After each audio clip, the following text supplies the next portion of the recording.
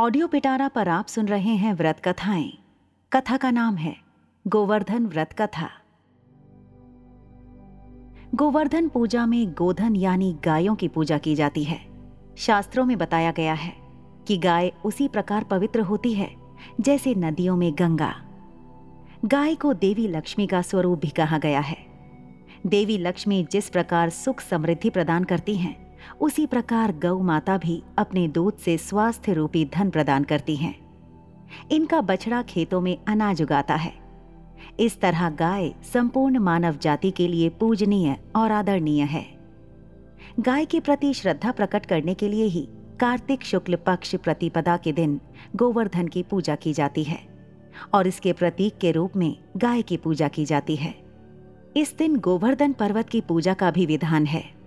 देश विदेश से लोग इस दिन गोवर्धन पर्वत की पूजा के लिए आते हैं। गोवर्धन पूजा कथा। गोवर्धन पूजा के संबंध में एक लोक गाथा प्रचलित है। कथा यह है कि देवराज इंद्र को अभिमान हो गया था। इंद्र का अभिमान चूर करने हेतु भगवान श्री कृष्ण, जो स्वयं लीलाधारी श्री हरि विष्णु के अवतार हैं, उन्होंने एक लीला रची। प्रभु की इस लीला में यूं हुआ कि एक दिन उन्होंने देखा कि सभी ब्रजवासी उत्तम पकवान बना रहे हैं और किसी पूजा की तैयारी में जुटे हैं। श्री कृष्ण ने बड़े भोलेपन से मैया यशोदा से प्रश्न किया, मैया, ये आप लोग किनकी पूजा की तैयारी कर रहे हैं?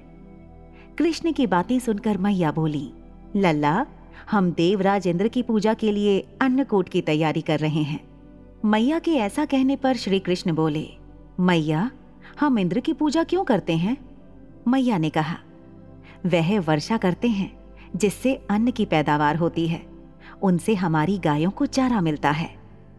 भगवान श्री कृष्ण बोले, हमें तो गोवर्धन पर्वत की पूजा करनी चाहिए क्योंकि हमारी गाय वहीं चरती हैं। इस दृष्टि से गोवर्धन पर्वत ही पूजनीय है और इंद्र तो कभी दर्शन भी नहीं देते, वह पूजा न करने पर क्रोधित भी होते हैं। अतः ऐसे अहंकारी की पूजा नहीं करनी चाहिए।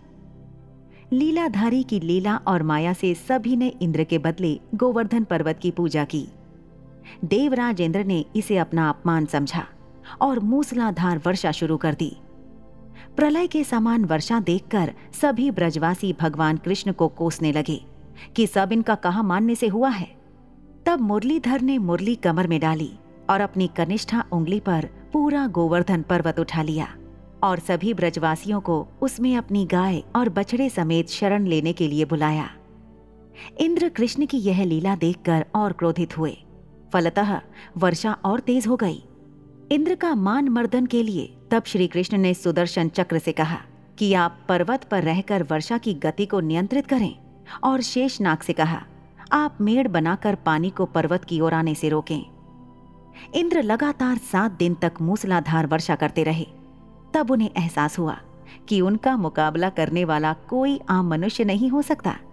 अतः वह ब्रह्मा जी के पास पहुंचे और सब वृतांत कह सुनाया। ब्रह्मा जी ने इंद्र से कहा कि आप जिस कृष्ण की बात कर रहे हैं, वह भगवान विष्णु के साक्षात अंश हैं और पूर्ण पुरुषोत्तम नारायण हैं।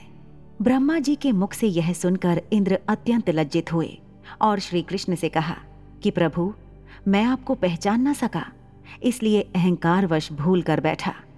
आप दयालु हैं और कृपालु भी, इसलिए मेरी भूल क्षमा करें। इसके पश्चात देवराज इंद्र ने मुरलीधर की पूजा कर उन्हें भोग लगाया। गोवर्धन पूजा विधि। इस पौराणिक घटना के बाद से ही गोवर्धन पूजा की जाने लगी। ब्रजवासी इस दिन गोवर्धन पर्वत की पूजा करते हैं। गाय बैल को इस दिन स्नान कराकर उन्हें रंग लगाया जाता है व उनके गले में नई रस्सी डाली जाती है। गाय और बैलों को गुड़ और चावल मिलाकर खिलाया जाता है।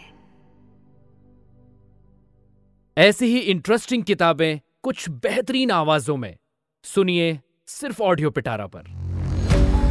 ऑडियो पिटारा सुनना जरूरी है।